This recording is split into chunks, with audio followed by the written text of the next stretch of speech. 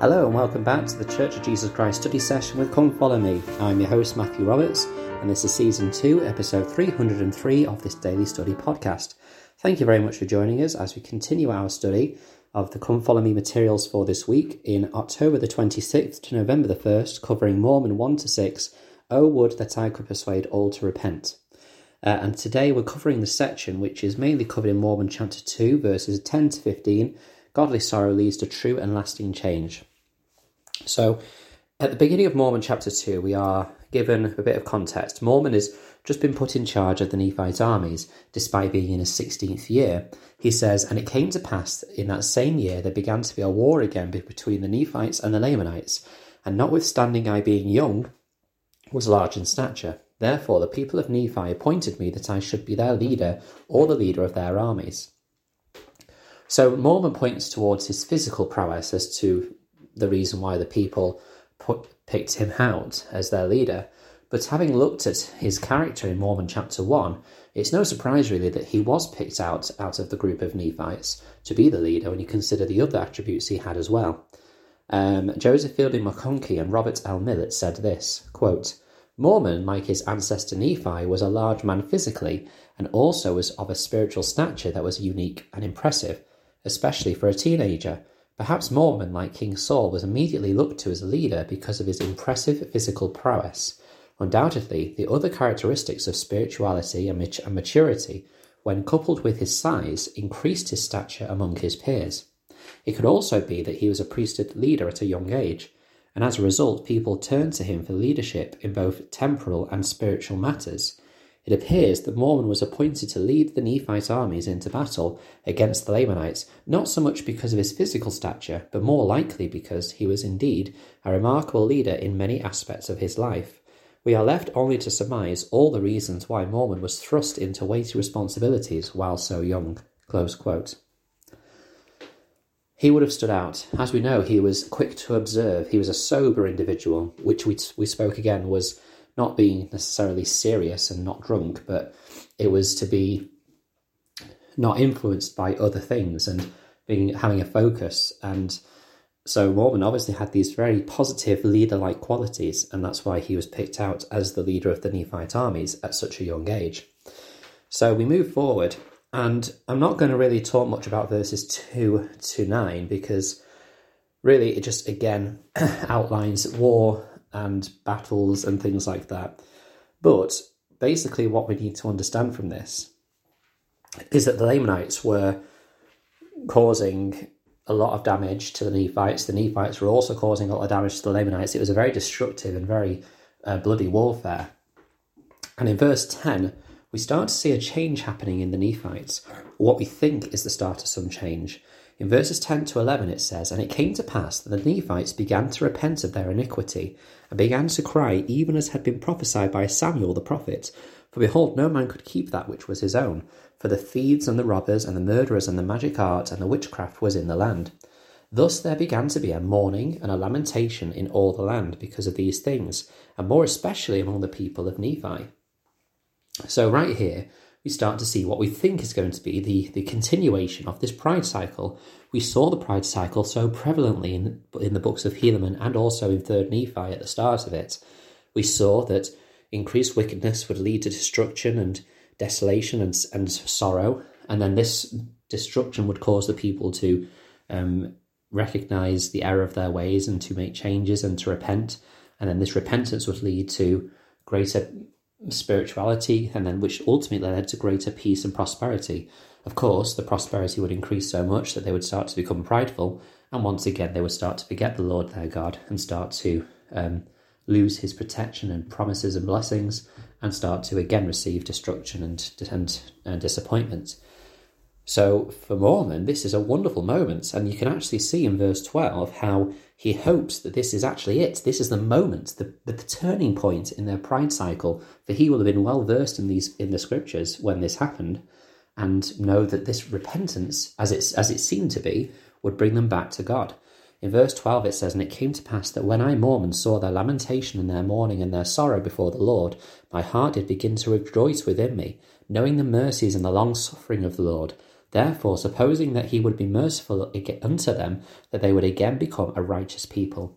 You can just imagine just the joy that the Mormon had, because he's grown up in a very wicked world. And so the fact that this could be it, this could be the moment that his people start to turn again to their God and become a righteous people, would have been a wonderful blessing and joy to him. But, as we know, this did not happen. In verse 13 it says, "But behold, this my joy was vain, for their sorrowing was not unto repentance because of the goodness of God, but it was rather the sorrowing of the damned, because the Lord would not always suffer them to take happiness in sin." This is really the big difference. This is the cause of the destruction of the Nephites. It's not that when they were sorrowing and they had afflictions and destructions, and they started to have sorrow, that they looked back to their God to help change them so that those sorrows could be taken away. But instead, they were sorrowing, they were upset because they couldn't be wicked and yet still receive true happiness. And they chose to continue to be wicked. And that's such a heartbreaking moment, I imagine, for Mormon. It wasn't godly sorrow, it was worldly sorrow. And Brent L. Top said this about godly sorrow, quote, "Godly sorrow, the broken heart and contrite spirit, is much more than remorse or regret after having sinned. Mormon observed anguish in his own people and described it as the sorrowing of the damned. It was a sorrow born of sins and circumstances, but which did not produce faith unto repentance. Many may be remorseful for past actions and regret the consequences that have befallen them, but do nothing to change, to come unto Christ and partake of his mercy and to comply with the requirements of the gospel. A broken heart and a contrite spirit is an attitude that always leads to commitment and to change." Close quote. For me, I suppose the big difference between godly sorrow and worldly sorrow, well, I guess there's two big differences, is that godly sorrow urges us to turn back to Christ, to receive his forgiveness, whereas worldly sorrow seeks to look inside ourselves and try and sort things out ourselves and that kind of thing. But then also the change element is important as well, that these people didn't desire to change. They didn't want to change what they were doing, even though it was causing these outcomes. They were angry, they were upset that they were not allowed to do these things and still receive the peace and happiness that came from God. Whereas godly sorrow urges us to change so that we can be more connected with God, and as a result receive those promised blessings and that peace and comfort from the Holy Ghost. And I think those are really the key differences.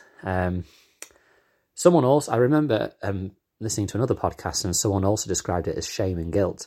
And I'm not sure I completely agree that shame is the same as worldly sorrow like these Nephites had, because shame and guilt, basically, the difference between shame and guilt, we want to feel guilt. Guilt is the thing that helps us to understand that the things that we have done are wrong and we need to change them.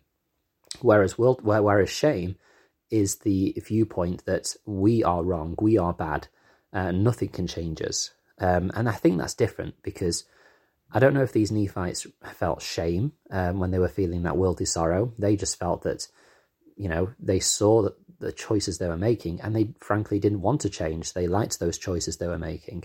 So I think the shame and guilt kind of not paradox, but the shame and guilt decision is a different thing.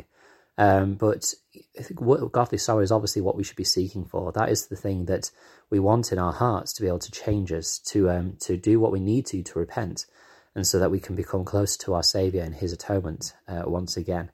And as you look in verses 14 and 15 of Mormon chapter 2, we see that what they didn't do, and they did not come unto Jesus with broken hearts and contrite spirits, but they did curse God and wish to die.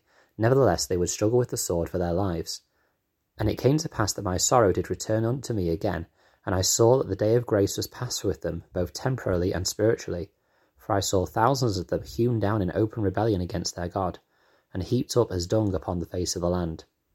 Obviously, very soul-crushing verses there, but this is why we have this Book of Mormon. It is there to teach us lessons. It is there to show us what things we can do well to receive great peace and joy, as we saw in the beginning of 4th Nephi, but we also have examples of things that we shouldn't do, things to avoid. Let us all seek to make real change in our lives as we seek to have godly sorrow. Of course, we refer to these things when we make big mistakes, but of course we need to be feeling that godly sorrow to some little degree each day as we repent daily. We've been invited by our prophet, President Russell M. Nelson, to repent daily. And in order to do this, we need to feel some elements of godly sorrow. And so whatever it is, whatever, perhaps we're working on a Christ-like attribute, perhaps we have not been making any big mistakes, but we just want to become close to our Saviour. But we recognise there's things in our lives that we need to change, which we all have. Let's invite that godly sorrow into our hearts as we pray and seek to change. Thank you very much for listening today as we continue with this study. Please do join the Facebook group, Church of Jesus Christ Study Session with Come Follow Me. There's lots of discussions on there. We post a lot of things, and it'd be great to hear some more individuals' thoughts on what they've been studying, whether it relates to this Come Follow Me study or not. And you can email ldsstudysession@gmail.com if you'd like to join in a future podcast episode as well. Thank you for your time, and until we meet again.